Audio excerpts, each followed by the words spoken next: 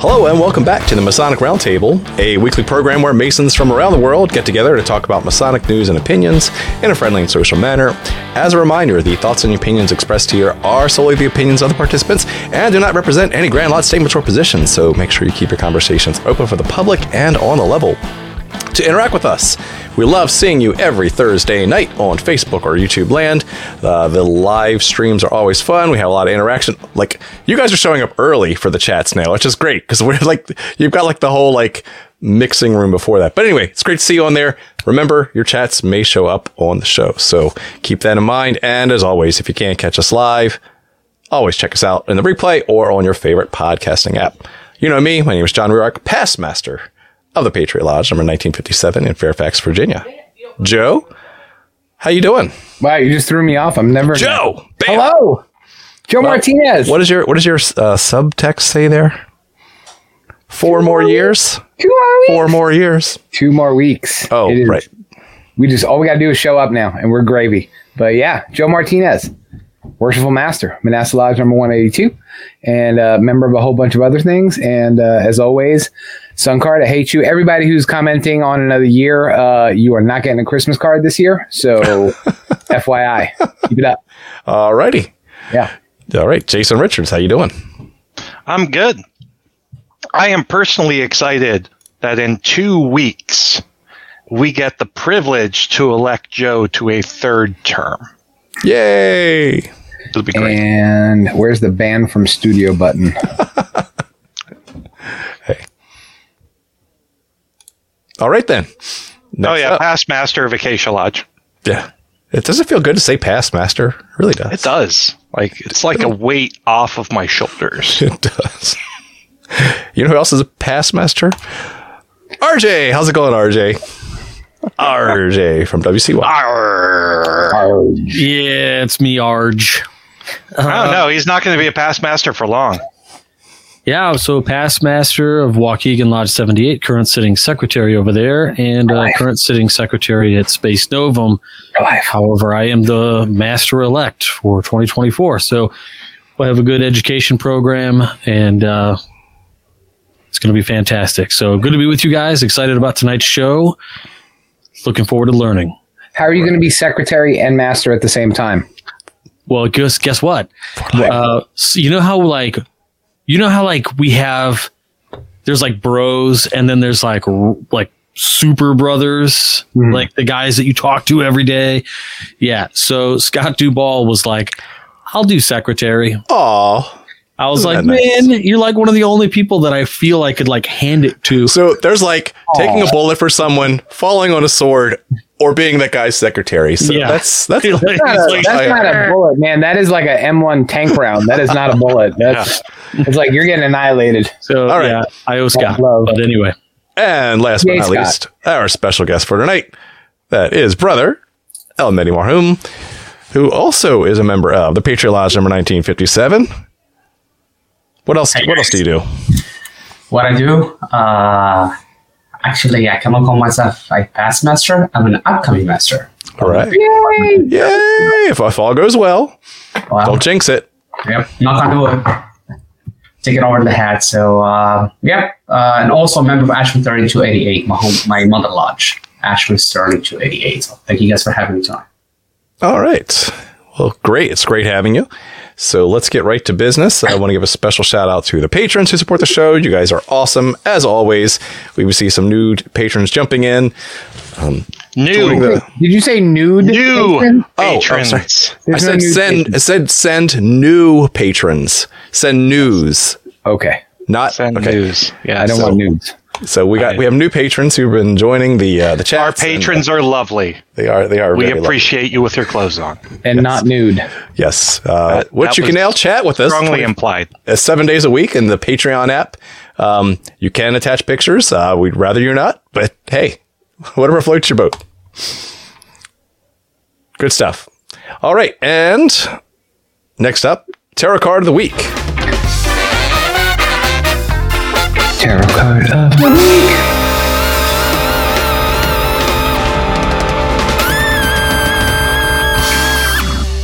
Oh my goodness. So let's talk about what tarot card we're going to pull for Sufism and Freemasonry, tonight's topic. Oops, take it away, Jason. All right. So we have... Let's bring this over. There we go. Come on, we've been using this streaming platform for over a year now. Amateur hour. Yeah. So tonight we have the dirt on the altar cloth. We have the Antique Anatomy Tarot. And, really interesting, really pretty deck, focused on kind of old-time vintage medicine. And so tonight, we're going to discuss... Apothecaries. The Hierophant. Ooh. That's quite a good card for this episode. Mm-hmm. Very nice. So what is it in this thing? We got a whole bunch of like a femur bone with some other smaller bones and some... Yeah, what is that? Yeah, so what we have is... Yep. It's essentially it's a cross type of structure made with it's like a cross of Lorraine in bone. Yeah. Yep. I dig it. With some black currants. Nice. Okay. Yeah. I'm digging it. Yeah, there we go. So the Hierophant surprisingly is a card of religion. Mm-hmm. Tradition. So, yeah. Yes. Group conformity, structure, tradition. So that's a apropos card for Sufism. The way they did that card is really sweet, actually, because like if you look at a Smith-Waite deck, really. If you look at a Smith-Waite deck, or pretty much anybody who takes that iconography that's similar, that is the top of the Hierophant's staff. That's what I thought earlier. Mm-hmm. Mm-hmm. Yeah. Good call. So consider all the awesome religious aspects of this as we go along. For tonight's episode, which is on Sufism and Freemasonry, unveiling the mystical connection. So, no surprise, it's great to have Brother Mitty on. We've gone in very similar Masonic circles, and I'll say it, he's in the Get It Club too. He likes to talk about spiritual things as well, and it's great to have his perspective to talk about Sufism because, can I say you're a practicing, Sufi? Yep. So before we get into all that, what is Sufism? And let's set the stage there, and then just go deep down the rabbit hole after that. Sounds good. So the word Sufism, and before, what is Sufism from a mystic perspective? In Arabic, the word Sufism is Sophia. We know what the Sophia is. I've heard that word before. Greek word, right? It means wisdom. But that word, the Greek word, actually came from Gnosticism. It came from a feminine figure, which is the human soul, the feminine side, the feminine aspect of the human soul, God. If you look at the Nag Hammadi texts, which are the first Christians between the first century Christians, and you look at that, which is, the Gnosticisms come from, Sophia is the lowest aeon, which is the female twin of the divine aeon, and it's the emanation of light of God. It's literally, it's the anthropic expression of the emanation of the light of God. It's like what we call enlightenment, like the enlightenment paths, right? And the divine feminine, it sounds like too. Mm-hmm. Yeah, so that's what it meant. So in enlightenment path in Arabic, it's called Nuraniya, which is enlightenment, which comes from light. So something that derives from light. So Sophia, the Arabic word means people that are wearing, they used to wear wools, because Sufism, they were very known to wear wool, and that's what Sophia is. Sofa in Arabic means wool, but Sophia, it's, if you look at, I've been searching this word because I'm not buying that it's just came from the people wearing the wool, because before Sufism, there were other people that were practicing enlightenment, right? So we talk about Christian mysticisms, which is the Gnosticisms. We talked about Kabbalah from a Jew perspective. We're talking about the Hermetics. We talked about, and even like if you look at the Jewish teachings, the first Kabbalist was Prophet Abraham, right? That's what they teach. So they teach that the first was Prophet Abraham, which is back then, Prophet Abraham did not have the Torah. He had the scrolls of Abraham. So there was no enlightenment through using because the Torah. So it was a different type of enlightenment path. So the enlightenment path is all over, being through the whole Abrahamic religions in every single one of them. And Sufism is just another enlightenment path that takes you to the enlightened stage, but using Islam and using Prophet Muhammad, peace be upon him, as the guide and entrance to the gates to meet God. So Sufism is an enlightenment path. It's a soul, is feeding the soul. And a lot of people, they don't like, okay, what is enlightenment? The soul, it's can be fed also as you feed your body. And there's something that needs to feed the body.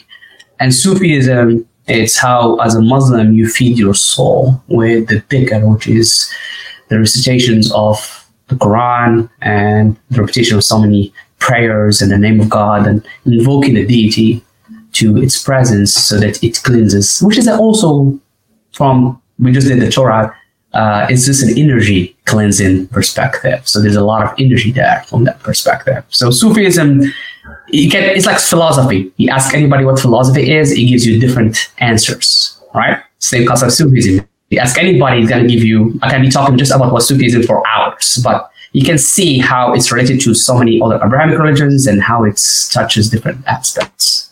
Well, I like, and thanks, Brother Mehdi. I love that you started with, you defined it by talking about the similarities to it, and you're absolutely right. So, and I'm sure you're going to get into the history of it as well, but all those other Abrahamic faiths that had their enlightenment paths, they all started kind of in the same way, right? They started as ascetics, right? Whether it was the early Sufis or the early Christian Gnostics. They were out in the wilderness just learning stuff from the world, right? And they all had similar pathways, and I find that super interesting that each of the major Abrahamic faith religions have that subset, right? Because not everybody who's Muslim is a practicing Sufist, right? Same thing with the wide world of Christianity. There's only a small number that actually practice Christian mysticism, let's call it, and same thing with our Hebrew brothers and sisters. There's only a small amount that practice Kabbalah or other mystic faiths. So I like that you started it off by bringing it into a realm of, oh, cool, I get it, because that speaks to me or that speaks to me. But you're basically walking the same path. Exactly. Going all the way back to Moses when he was getting high off of that burning acacia plant. You're not wrong. Anyway, as you were saying. So you've laid the terms. How did you get involved, Brother Mehdi? My experience is different.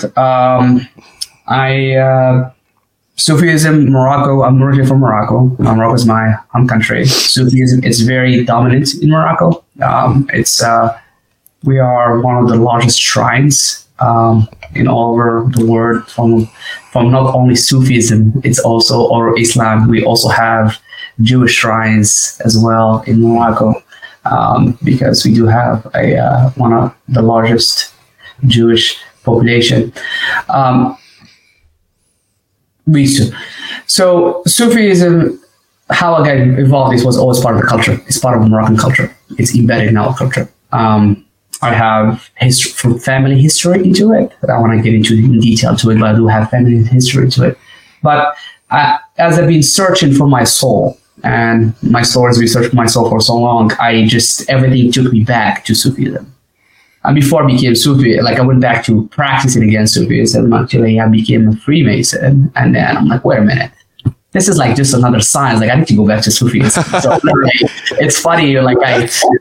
Teachings of Freemasonry. I'm like, wait a minute. That is so funny. I will say, and I'm probably going to share a common experience here, that Freemasonry, to steal RJ's words, is like the outer porch, and then you're like, oh, I didn't realize there was this other cool stuff behind the door, and then that actually brought me back closer to my faith after joining Freemasonry. Yeah, and so it's such synchronicity to see a lot of that common pattern where guys join the fraternity and they like start seeing some other stuff they weren't exposed to, and then go deeper down their own personal rabbit holes, and I think it's just fantastic. So, well, it's not to get into a segue here, but it's funny. While I was researching for tonight, I was went to John's favorite place, ChatGPT, and I said, describe the commonalities between Sufism and Masonry. And you know what our friend ChatGPT said? It said there are none. Sufism is a mystical religious path, and this is what ChatGPT said. Freemasonry is a fraternal organization that, does boring crap. So can we just admit that at its core, ChatGPT is very exoteric? Yes. But I found it super interesting, right? Because the first thing that it spit out was Freemasonry has nothing to do with spirituality. It's just a fraternal organization where you join and spend money and get a dues card and wear lapel pins and boring crap like that. And I was like, oh, ChatGPT. I mean, most of the members of our lodges outside of maybe RJ's would cheer. Yeah, you're not wrong. I agree. Well, I don't think ChatGPT went to a Scottish rite and got 25th degree. Oh, coming soon. So I think that's missing there. So there's a lot of, but it's a good question there, because as a Freemason, a Muslim, and Sufism walking in. So what brought me back to Sufism? So let me just answer that question, if you get don't mind, which is the concept of why Sufism stands on pancakes. Well, we will answer that question when we get to it. Only ones that are light and fluffy. So Sufism, the first concept of the 3 degrees, and the 3 degrees. In Freemasonry, we have the 3: the initiation, the fellow grads, and the master mason. And even the concept of it says initiation, you're stepping in. Fellow grad, you're the fellowship. And then you have mastering at the end, which are the master. That in Islam itself, as a religion, has 3 states. The first stage is called Islam. This means you profess your faith. But that profession is not by saying there is no God except God and Muhammad is prophet by your mouth, but actually you're supposed to say it by your heart. So say it by your heart means you have to really believe into it. So how many of us in this call believe that you're not worried about a meeting is going to happen next week, or your wife, something's going to happen, where you have submitted 100% your will to God? You say there's no God except God, so I have submitted everything to God. It's the full submission I have done. It's very hard for you to do. It's the hardest thing to do, which is the first initiation where you submit yourself. And that is done by purification of the heart. And I want to go back to that, talk about the purification of heart, because that is the most tenet, which is the first tenet as we get in the booklets in Freemasonry, which is brotherly love, that purification of brotherly love, which is also the first station in Masonic lodges, which is, if you look at it, it's called beauty, the purification of heart. The second step, then after you get to that level where you are fully submitted, that you have fully submitted your will, that means you don't worry about anything. You leave it to God and God will take care of it. Then you go to go ahead. Eddie, I've got a quick question. Go ahead. So how do you keep from becoming like fatalistic and or complacent? Because I could see a natural part of the thought process on fully submitting to God as being, well, whatever's going to happen is going to happen, so screw it. I'm done. Because in Islam, the teachings also teach you that al-amal al-ibadah means working. So working for the good of humanity is part of a prayer. That's part of a ritual. There's a very famous story where this gentleman was sitting all day long in a mosque, praying all day long in a mosque. the prophet, peace be upon him, came in. He was like, who's that man? He was like, well, this is gentleman so-and-so. He's prays all day long. How is he fed?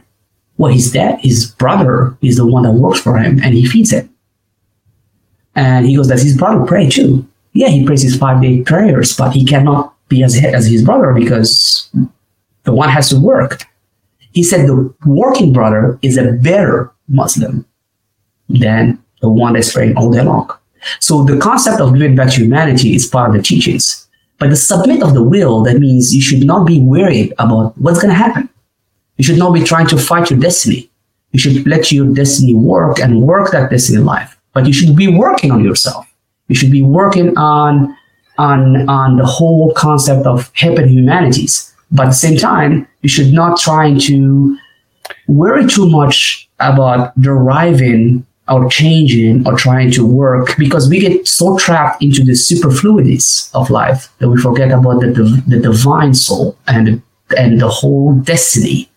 To answer another question, because we can get deep into that so esoterically. And al-mu'minu, like it is the Quran that says, who believes in God, its prophets, its books, God, his angels, kutubi, his books, Rasul, his prophet, the day of the judgments, and then destiny, good and bad of it, whatever it comes out. Because the good can be good for you. Even the bad, you don't know how good it can be. Sometimes you feel it's a bad thing, but at the end, it's end up to be a good thing. So that submission makes you, the whole concept makes you a very divine, where you can be at peace and your heart is at peace. Because life is all about what? Your soul versus your heart. And that's what it is. The soul is the divine thing that God has blown inside. It's the part of God. The heart is our desires to be. So it's almost the intuition versus the emotion. Exactly. Yeah. Well, I mean, and Mehdi, I mean, chime in if you disagree. I mean, that's literally what the word Islam means, right? It means submission or surrender, right? But to your point, Jason, it's not, when you speak to a practicing Muslim, it's not like the guy in the mosque who's just laying there praying and doing absolutely nothing. You're surrendering to the will of deity, right? To the things that he's already laid out that make you a better person and make the world a better place, not just laying there pooping yourself and doing nothing. That's not that kind of surrender. It's like giving into the current or the river. It's like, I'm going to get there, but I'm letting him take me there. Well, it's another. Oh, sorry, RJ. No, go ahead. It's another parallel that I draw across, like Jewish mysticism, Sufi mysticism, and Christian mysticism. The idea that the focus is on the betterment of mankind. And so, like, you are purifying yourself, but at the same time, you are working to love and make the world a better place. And that is like the number one thing that I have loved about my journey into mysticism. So Jason, sorry, RJ, I'll pass it to you, but that's the second step. You cannot start working on a relationship with others until you work on yourself first. So I'll get to that. I'll come back to that, because that's the second step in Islam. But I'll come back to that. You're a good straight man, Jason. Good. Yeah. I read ahead. Exactly. Don't cheat. RJ, please go ahead. Sure. So this is really interesting, because I guess my question probably leads right into your talk about the second step. So at the height of, I don't know how to say this. We'll call it the way it is. Okay. So at a point a few years ago during an election, there was a heightened sense, in my opinion, radicalized right-wing folks who had some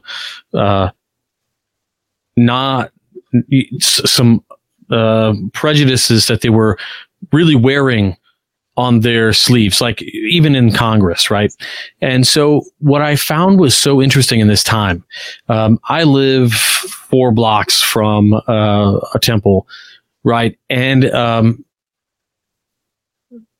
I drive by there several times in a day. And during that time period, all I can remember actually, because they're always active, there's always like some sort of family thing happening where the public is invited. And so during this time, I just remember you talked about doing the work and to work for others and build relationships. And it was amazing to me to see, like, in this time when it was arguably less safe to be a Muslim American, that they were putting forward their hands and feet to kind of like be the first to reach out.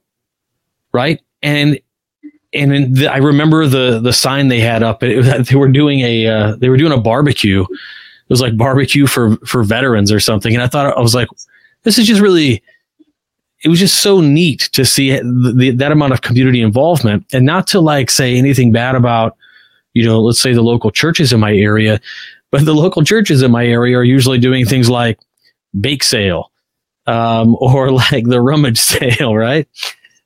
It's not a lot of community outreach, which I think, honestly, I think the Muslim community does very, very well. Good point, RJ. It depends on locations. I mean, I don't want to derive the conversation about Islam and and talk about churches and mosques, because that, like, we gotta be focusing about it depends. Like, there are goods and bads everywhere. When I came to the United States 24 years ago, that's been a long time. It's been a long time for us too, Mehdi. Yeah. I've only known you for a year. It's felt like centuries. John's been knowing me for longer than that, and Joe as well. So, so 24 years ago, I was gonna say I was exposed to different religions. I came from Morocco, where I was only new. I had Jews cousins, like their family friends. They were cousins to me, played with them my whole life, and Christians. They were in school with me, or like around surroundings or things of a kind, and Islam, the three Abrahamic religions. And I was exposed to my good friend. She was Baha'i. One very close friends back in Arkansas. She was Baha'i. I met one of my best friends. He was a Wicca. So I had so much exposure that I had to learn, and I was learning this. I was very fascinated by learning new things, and I can tell you there are similarities, but to focus on Sufism and the whole concept, and I want to go back to that. When you submit and you do purification of your heart, that's where you work on yourself with prayers and so forth. The next thing that you're going to be doing is what we call being on the level. Sounds familiar. Very familiar, right? Are there a bunch of different ones like there are in Masonry?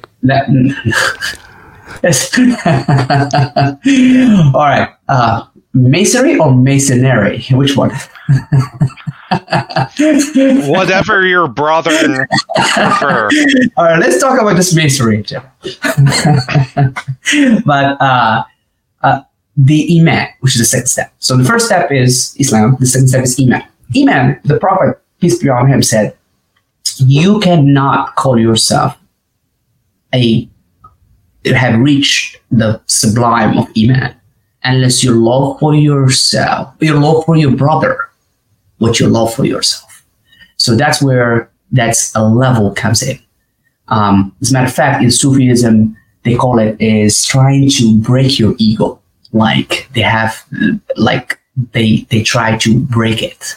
That way, that ego doesn't exist. They call it mizan. Also, they call it mizan, which is level. Same concept, the level. Everything has been a level. And so the second step of Iman, it's working on yourself with relationships, because ad-din al-amanat, the whole religion is relationships. It's how you treat others, how you work on others, how you build for a future. So that's the second step. You cannot start working on others if you haven't worked in. You have to work in then out, right? Let's go back to Jason, to your point, is how you get that from that. So that's why it's a 3-step process. And we go back to the 3 degrees. And if you look at the 3 stations, which is beauty, which is represented by the plum. The level, which is strength, which you strengthen yourself. You're working on strengthening your relationships and you strengthen yourself because you can be very, and then the last one, which is we're going to talk about it. When you get to that purification of heart and you get to that level, you're so well as a human being that you get to raised to the sublime degree of ihsan. As I saw brother here, H-A-N-I-O-J, he talked about three of them, which is what I was going, is Iman, Islam, Iman, Ihsan.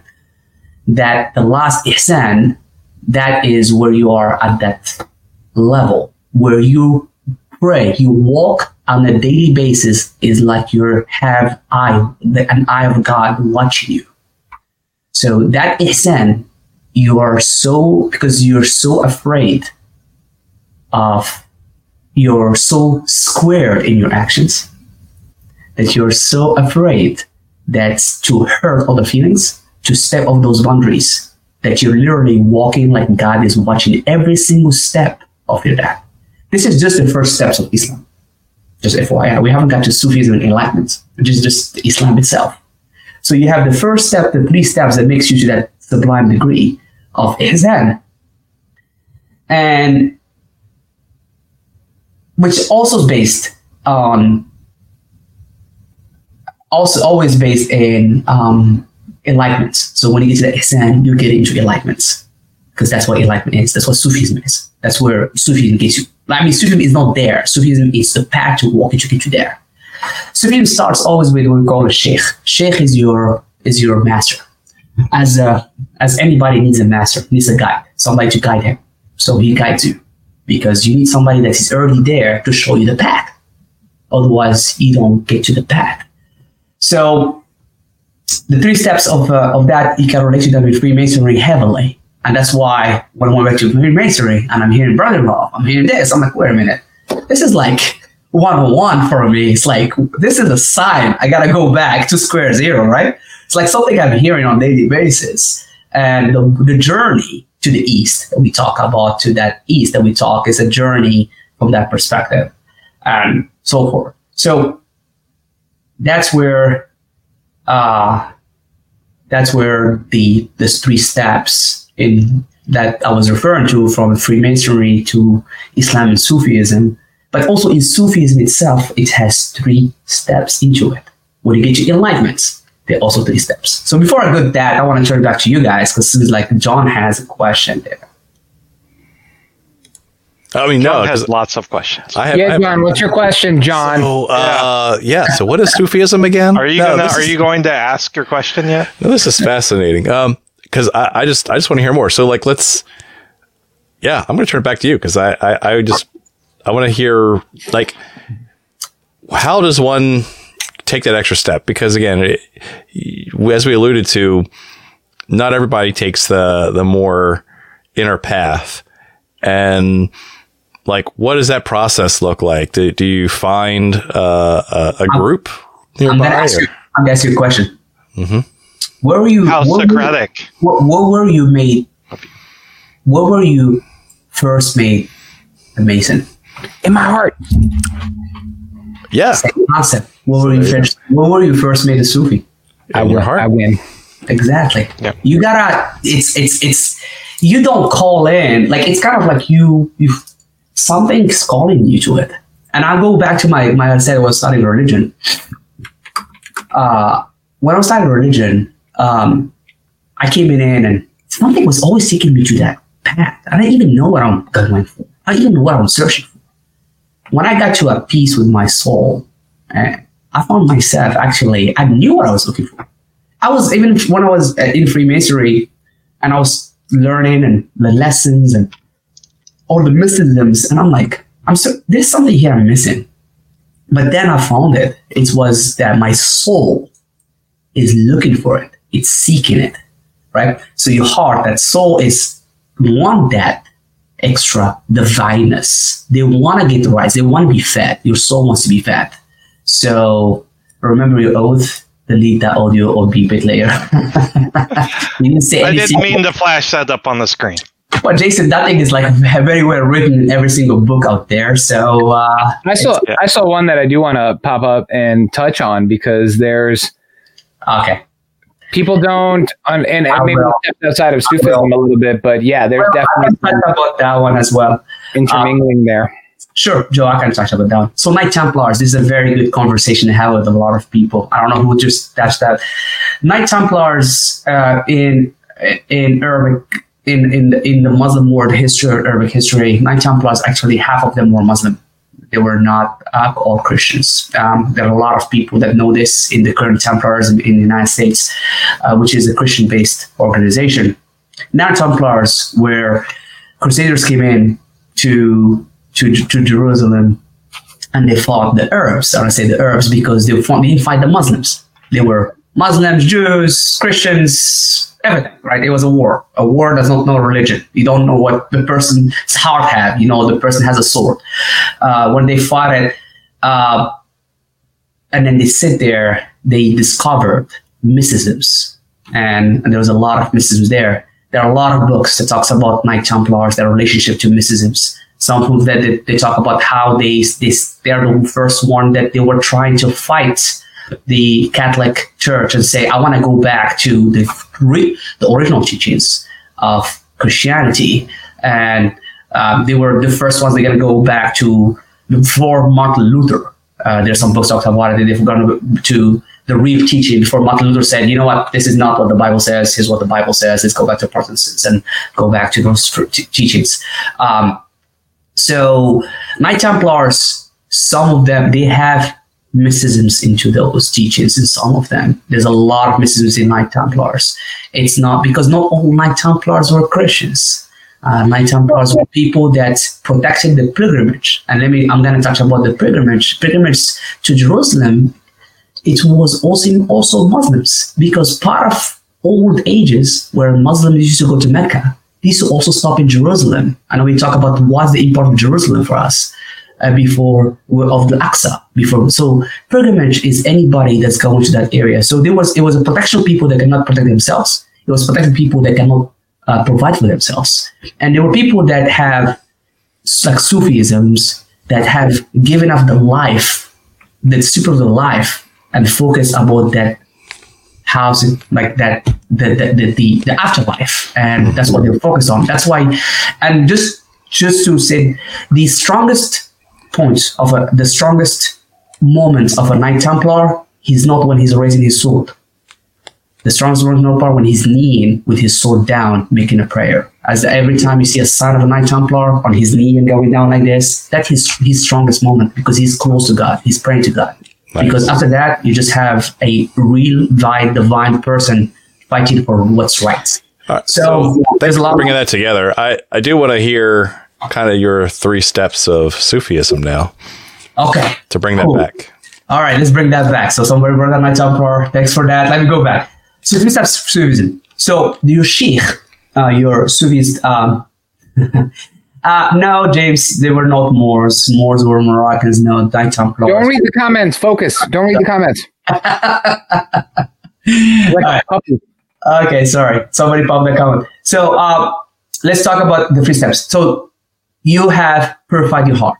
You have broke your level. And you have believed in your sheikh. And most sheikhs in every single tariqah, and you have to have a sheikh that is, they're only... I know only one that is alive, that is a live sheikh, and they are alive to it. Who's my sheikh? I'm very lucky and blessed to call him mine. You know him, and he guides you to the Prophet's soul. So your soul, he helps you to cleanse your soul. He gives you dhikr. He gives you what we call wird, which is your daily prayers in the morning and nighttime. And once you get that, and you get to that level, and we do the weekly stuff, you get to that level, and it takes a lot of work to get there. It's not something that you do in a month, or a week, or 3 days. It's work. It's a lot of work. It's a dedication. And when you get to that, the sheikh will introduce you to the Prophet from a soul perspective. So that's the first step. Initiation into the enlightenment path. You get to that. But to get to that first, you have to have, this has to be clean. And you have to be on the level. Because then you're getting what? Wisdom. Right? We talk about wisdom. The wisdom of the East. The wisdom. That's the first step. Once you get to the prophet, peace be upon him, the prophet then will introduce you to God. Right? We call it hadra, ilahi, maqam ilahi, sorry, not hadra, maqam ilahi, where he introduces you to God, right? And you will, that's from a soul perspective. And then God, and when you get to very confident, some people they say in ahadiyya, sorry, we call it ahadiyya. Some people they say the ahadiyya forever, and you see them. If you go to any Sufi shrine, you see some people they act like they are very we call them they are very like artists. They don't think artists. They're divine. You can tell they're divine, but they think they're crazy, but they're not. They are in touch, constantly touching God. They got to that level and they stayed there. God did not send them back to Maqam al-Muhammadi. Maqam al-Muhammadi is when you sit with the Prophet and you have a conversation with him on a daily basis. That's where it's the third degree, the third step that you get to it. A lot of people, they stay in Maqam al-Muhammadi, al-Ahadi, with God only. I want to tie it back a little bit to Kabbalah because it's a very known thing in the Kabbalah teachings. You have, when you get to the Holy of Holies, right? In King Solomon's temple, right? The Holy of Holies was known to what? To have that direct connection with God. That's what we call that direct. That's what the Holy of Holies. You get to the first chamber, you're in the enlightenment path. But in the Holy of Holies, you had that direct connection from a soul perspective to God. And that's what we call al-maqam, what we call al-hadiyah. Hadiyah, like we are with God. You're with the only one, with God. So that is a correlation from understanding from that perspective, so you can see how those two, and tells you also why King Solomon's temple, it's very important in enlightenment. We can touch about that here in a second. Go ahead, so Mehdi, then is it possible to achieve that third step in this lifetime? You can. A lot of people do. Okay. A lot of people do. There are some people that, they can. They do. That's why, for example, like a lot of people do when they reach that level of enlightenment, the 3 steps, if they don't go back to sit down with the prophet, they stay like those only with God. They're only with God, and there's no life, no superficiality, nothing. You feel like they're only living with God. Mm-hmm. So it's a spiritual thing. It's not you don't see with your own eyes. You don't see God. You feel God. You have that direct connection. Keep in mind, nobody was ever able to see God except Prophet Moses, who he saw only a little bit of the light of God and he could not see it. Even the Prophet Muhammad, when he was raised, and we can talk about that enlightenment journey, he did not see God. He talked to God, but he did not see him, right? Nobody ever saw God in the Islamic teachings except Prophet Moses, but he saw only small of light of God. Makes sense. Like he could not handle him. He was like, I want to see you. He's like, I'm only going to be able to see me. You cannot handle me. So he saw this little of God. I'm talking from Islamic teachings. In Christianity, people saw Jesus and people believe Jesus was God. So that's a different conversation. Yeah, I mean, going back to your Holy of Holies and Solomon's Temple, which I liked how you talked about that. You bring that all the way back to the beginning of the conversation, right? Because and I guess we don't talk about it in our faiths enough, but we got to remember that the Holy of Holies was, the Jewish people believed God was there. That was her physical presence on earth. And it had a name. It was the Shekinah, right? And the Shekinah, going all the way back to the beginning of what you said, that was the feminine presence. That was, the Shekinah was feminine in nature, right? So, that kind of dovetails really nicely into what you were starting to talk about at the beginning of this. Well, this is where you're going to find a lot of contradictory things. Is God feminine or masculine? And that's a different subject because or both. He's both. Yes, that's the answer. I'm gonna get there. Just hold on. I'm getting there. But what we're gonna say is reading ahead again. Yeah. We don't have 6 hours, Mehdi. almost done. I'm almost done. But Get there, Eddie. Let's go. All right, let's go. God, what I'm saying is, if God was a feminine, why as a man, I have his Holy Spirit. And if God was a masculine, why as a woman, she has his Holy Spirit. So like, there's a lot, I'm just talking just from physicality perspective, just like being a man or a woman. So that's a question. And there's a lot of analysis from that perspective. But at the end, we talk about the presence of God, right? You feel the presence of God. And there are other things we can feel presence of God. We have other from that perspective. But King Solomon's Temple is a key thing. Today's word, King Solomon's Temple, before Mecca was the first Qibla. King Solomon's Temple, when he was ruins, it was the Qibla of the Muslim. Okay? So before, when he was ruins, right? It was the first Qibla of the Muslim. Qibla is where we face to pray. Then after I need to hide this because I'm getting distracted. Sorry. after These aren't the comments you're looking for. Yeah, we noticed that 46 minutes ago. Exactly. Yeah. Exactly. He started the comment I was gonna say, but what happened is in the age of Khalifa Omar, when Khalid ibn Walid went and took over Jerusalem with the whole and that Omar radiallahu anhu, may God be blessed with him, he went and asked, where's the King Solomon's Temple, right? And he showed him, and he built the Aqsa. A lot of people, they think the Aqsa is a dome rock. No, it's not. That's not the Aqsa. The Aqsa is a different one. As a matter of fact, I do have a picture that I can put out to make you to see the difference between the Aqsa, the Aqsa, what it is, and the King Solomon's Temple. And this will definitely show you this whole connection with enlightenment, and also will help define. Sorry, I'm trying to pull this. I do have it. If I can share it. No. Okay. Al-Aqsa is it's a I have it right here. Al-Aqsa is the mosque on the, or if you look at the dome, rock of the dome, there's another mosque at the end.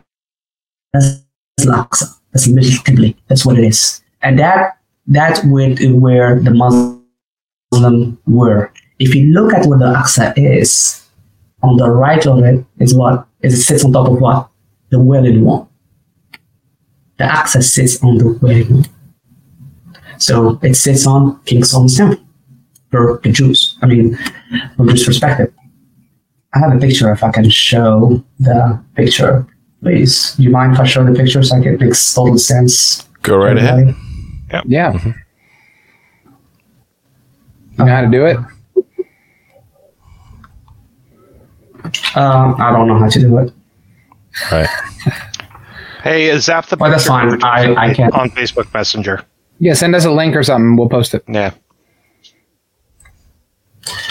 Okay. Hold on a second. And if we don't have time in the rest of the show, we'll make sure it goes up on the Patreon and the Knights and Squires. There we go. All right, so we got the Dome of the Rock. Nope, that's not the one I share. Do you want to share? Well, yeah. I'm vamping while you send things over the internet. Don't give away our trade secrets, John. Yes. So here's a shining object to look at while you get. Can you see it now? Yes, All right. there we go. There we go. Okay. There we go. This is the Dome of the Rock, right? Like this is the this is the Wailing Wall.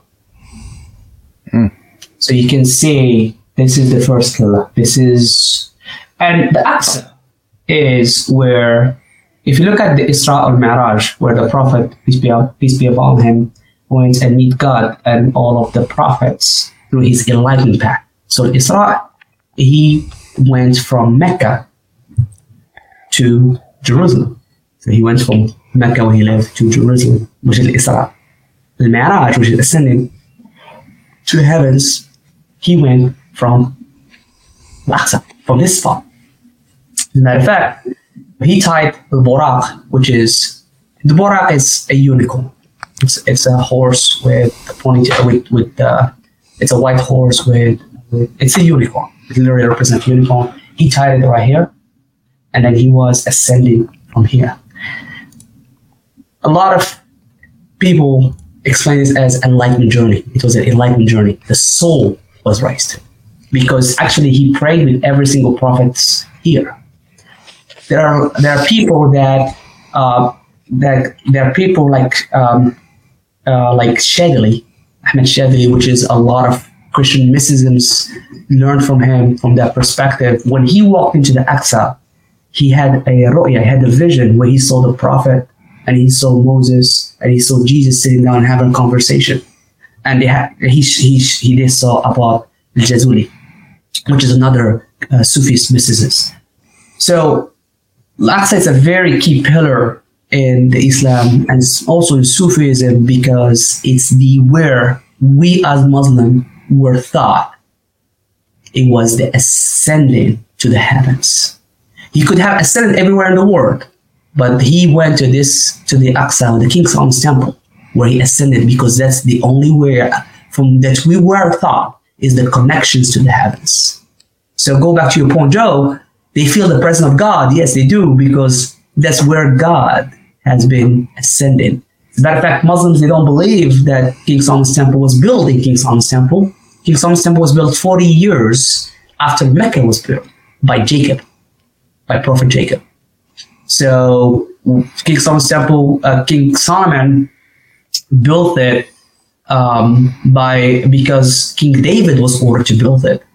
King David is the one that saw an angel on top of the mountain, and from the Christian, from the Bible, in the Quran, King David was ordered to build it. He purchased the land, and then King Solomon's temple finished the building of King Solomon's temple.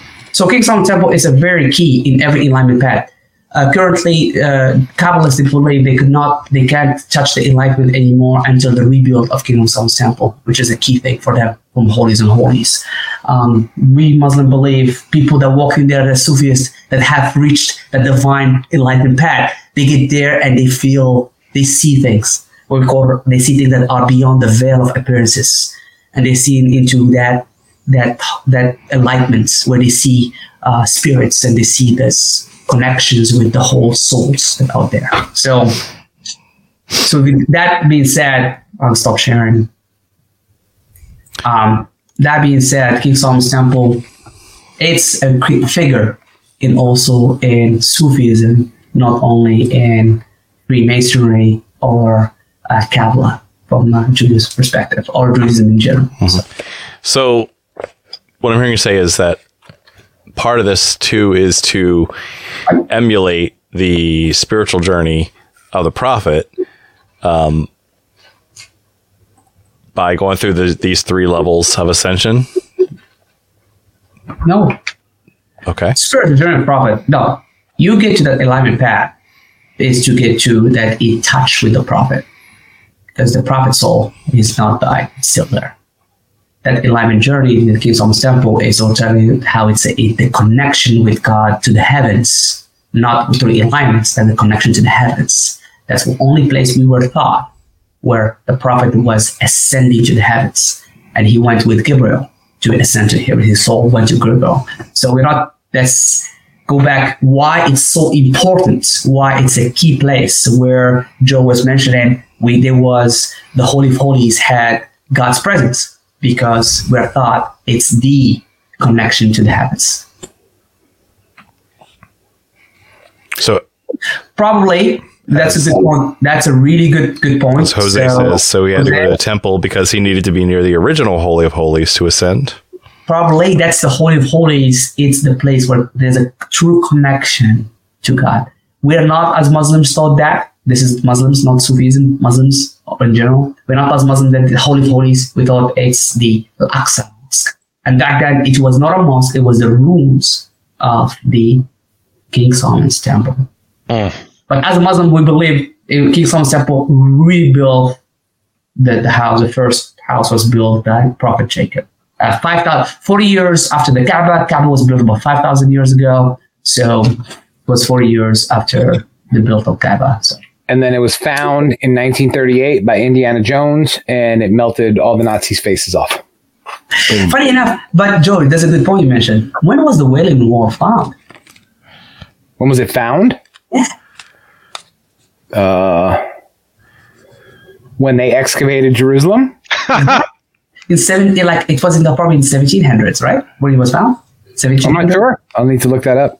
Yeah, but the Wailing Wall was found around that time because it was just a dome. So it was there was no Wailing Wall. Yeah. Mo! Brother Mo! It was the first Kaaba, as I mentioned. So the first Kaaba, the first Qibla was King Solomon's temple before. And the reason, and how it became the Kaaba, because they took all of the gods of Quraysh, the whole gods that were stones, they took them out and then they switched that. But the first Kaaba was the ruins of King Solomon's temple. So just wow. All right, so now I'm going to ask you.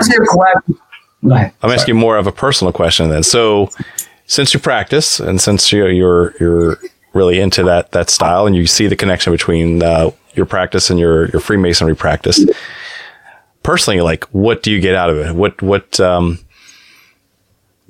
has been your personal experience? Not the history, not the textbook answer, but what does Mehdi get out of it? So, what, Freemasonry or Sufism? Sufism in particular. Okay, I will tell you both.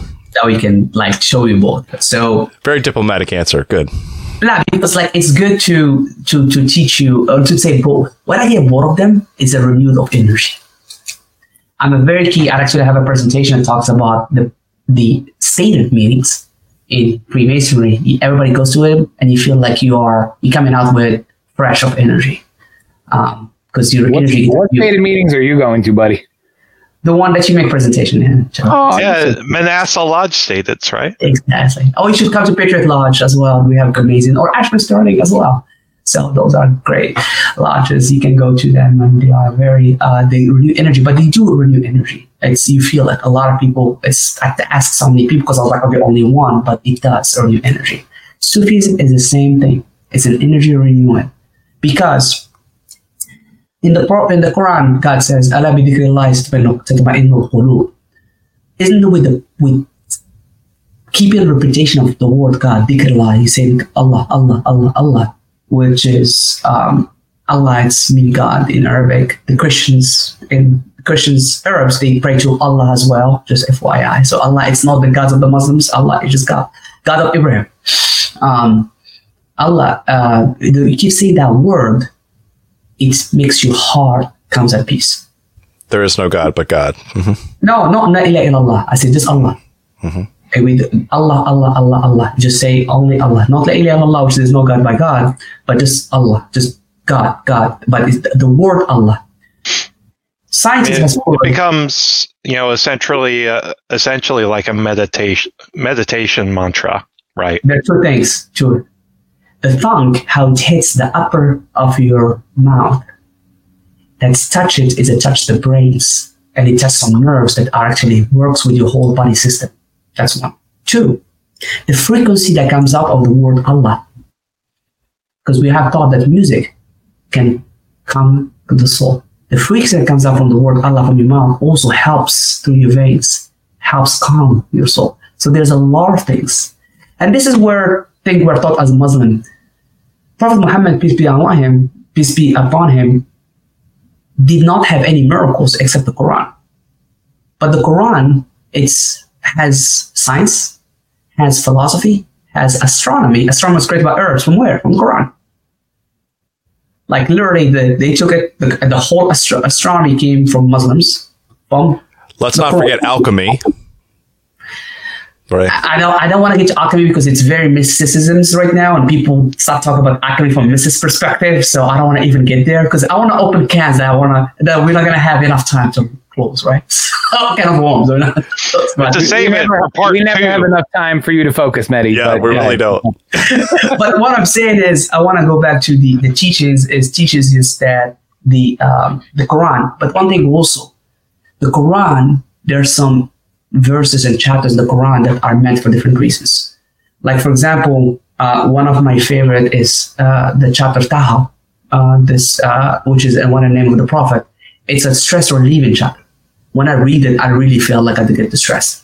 So what do I get out of Sufism myself is I get a self-awareness, a cleanse of energy, a humbleness, that I am just a small human figure in a bigger space, and also a more divine soul, like where I get back to my divineness.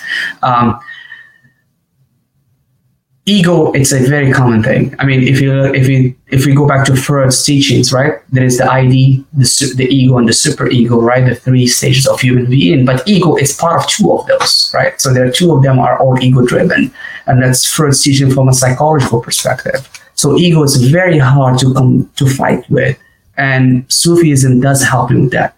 Breaking bread with brothers as a fellowship in Freemasonry helps me with that. There's a lot of things that are very common in those two, that each one of them helps from that perspective, and that balance I have between the two. And I'm just talking about Blue Stated, which is my favorite thing, is the Blue Lodge. Blue Lodge and Sufism, that two combination does, and my daily prayers and so forth, keeps my divine going on, because I feel you have to be physically fed, mentally fed, and also be spiritually fed and fit. You have to be fed to be fit in that perspective. So that's the three combinations, and Sufism and Freemasonry give me that perspective. Nice. That's an awesome Love it. summary. It's an awesome way to kind of put a pause on the conversation, because I'm sure we could go lots of different varieties of different ways as well. Do another long form, right? Yeah, exactly. Oh gosh, there's so many ways we could go with this, but Brother Mehdi, thank you so much for coming on, sharing your experience and sharing kind of the overview of the connection to the divine, right? That you live for and that you bring with you wherever you go, including the lodge experience. So let's start bringing it around, as Jose says. Ego, super ego, Grand lodge ego, and grand ego. Yes, exactly. Let's start with RJ, and we'll take it home and do final thoughts. Go ahead. Final thoughts are that I have like a much more in-depth appreciation, excuse me, of Sufism, and I didn't always think about it in the way that we learned about it tonight. That Sufism is a sect of or a practice of Muslims, right? It's not. Not all. I think somebody put it in the chat, right? They said all Sufis are Muslim, not all Muslims are Sufis. So that was really awesome to like kind of confirm some of the things that have been out there, lingering questions that I know I should just like get up and reread something. But Mehdi, having you on tonight was awesome. I know these guys gave you a little bit of a hard time, about having time and all of these things, but I thought you were really great. You spoke very well about all of these things, and actually, the thing I appreciate the most is when we reiterated something back, you were able to correct us even still, which a lot of times doesn't happen, right? People just go, "Oh yeah," because they don't want to, continue that, vein of thought or whatever. But I really appreciate everything you brought. So thank you so much. Oh yeah, RJ, that's nice. That's good. Okay. Thank you, RJ. Yeah, thanks, RJ. Oh yeah, that's nice. Thanks, Jason. Man, I was telling the guys in our chat that this is very, very easily and very quickly become one of my all-time favorite episodes. that we've done. Brother Mehdi, you've been so insightful and so willing to bring us along, not only on the journey, but on your journey. And I think the way you have, brought us through, your path of initiation into, greater communion with the divine is really, really exciting. So I'm blown away, and I just really appreciate you being willing to come on and just share with all of us just a little glimpse into what relationship and communion with the divine means to you, and how Freemasonry augments and complements that. Beautiful. Thank you, Jason. John called me beautiful. You are. Oh, it's on record. Joe. Yes. Mehdi, fantastic job, man. Knew you were going to do great. And I'm going to echo what Jason had said. Thank you for sharing your personal journey with us. You could have come and just, given us the BS Wikipedia answers, but to Jason's point, you shared with us your journey, which I thought, number one, was amazing, and number two was very insightful. And I've known you for years, but there's definitely some things you said tonight that I've never heard before. So thank you for sharing a part of yourself with not just us, but everybody here on the interwebs. Always good to be around you, and love you, and good luck in a couple of weeks. Thank you, Joe. Yeah, man. Yeah. Love you too, guys. So what's coming up in a couple of weeks? Over to you, Mehdi. And while you talk, I'm going to throw a couple of special shout outs and thank yous from the comments. Don't get distracted. All right. This is your time Focus, to now Mehdi. have your final thoughts and see some appreciation from the chat. Thank you so much, guys, for having me. It's great to share my journey as a Freemason, as a Sufist. It's good to tie things back together. There's a very misconception about Freemasonry as well, on how it's only was Christian driven, or it's because there is no religion to be divine. I tell that to everybody. When somebody cries to God and God answers his question, no matter what your religion you are, your heart is in touch with God at that time. So that's my philosophy in religion. That's how I see, because we're taught as Muslims, God is the closest thing to you. And as Abrahamic religion believers, we believe thought that we have God, part of God inside of us. So I always see things differently than others. I always have great conversation with Joe and with John and so forth about mysticisms and things of a kind, and other people in our fraternity. But I'm happy that I was part of the show and shared how I see the connections, and how I see just some fundamental connections between the two, and how the craft has exposed these connections and so forth. So thank you guys for having me, and I'm glad that you guys enjoyed my thoughts and opinions and shared some of your feedbacks. And as RJ said, I'm glad you guys gave me a hard time about the time, because yes, I do go on the time. So no, and it's because we love you, man. That's thank you. It's easy to do because we know you so well, and that you are a wealth of information. We could talk about this for hours and hours, and we have. Like we've had conversations after lodge. We've had conversations, in cafes in Alexandria, Virginia, about the spiritual connection that we have with our own individual faiths, the similarities of the paths to enlightenment, and just the ascension that we have, and how we're trying to not only better ourselves, but better ourselves in the face of our Creator. And that's, again, something that I'm always fascinated by, because the more we go into the details of our specific paths and journeys, There's a casual smib out there for all the love. That's a throwback, Gary. Good call. Joe's wearing the shirt tonight. Oh, what shirt? Let me see the shirt. Casual smib. So yes, but yes, Don't die. Thank you very much, Brother Mehdi, for coming on. We need to go deeper. So, good luck in a couple weeks, and thank you for the conversation tonight. And I want to thank everyone else for tuning in and watching. And have a good night. Keep searching for more light. Have a good night.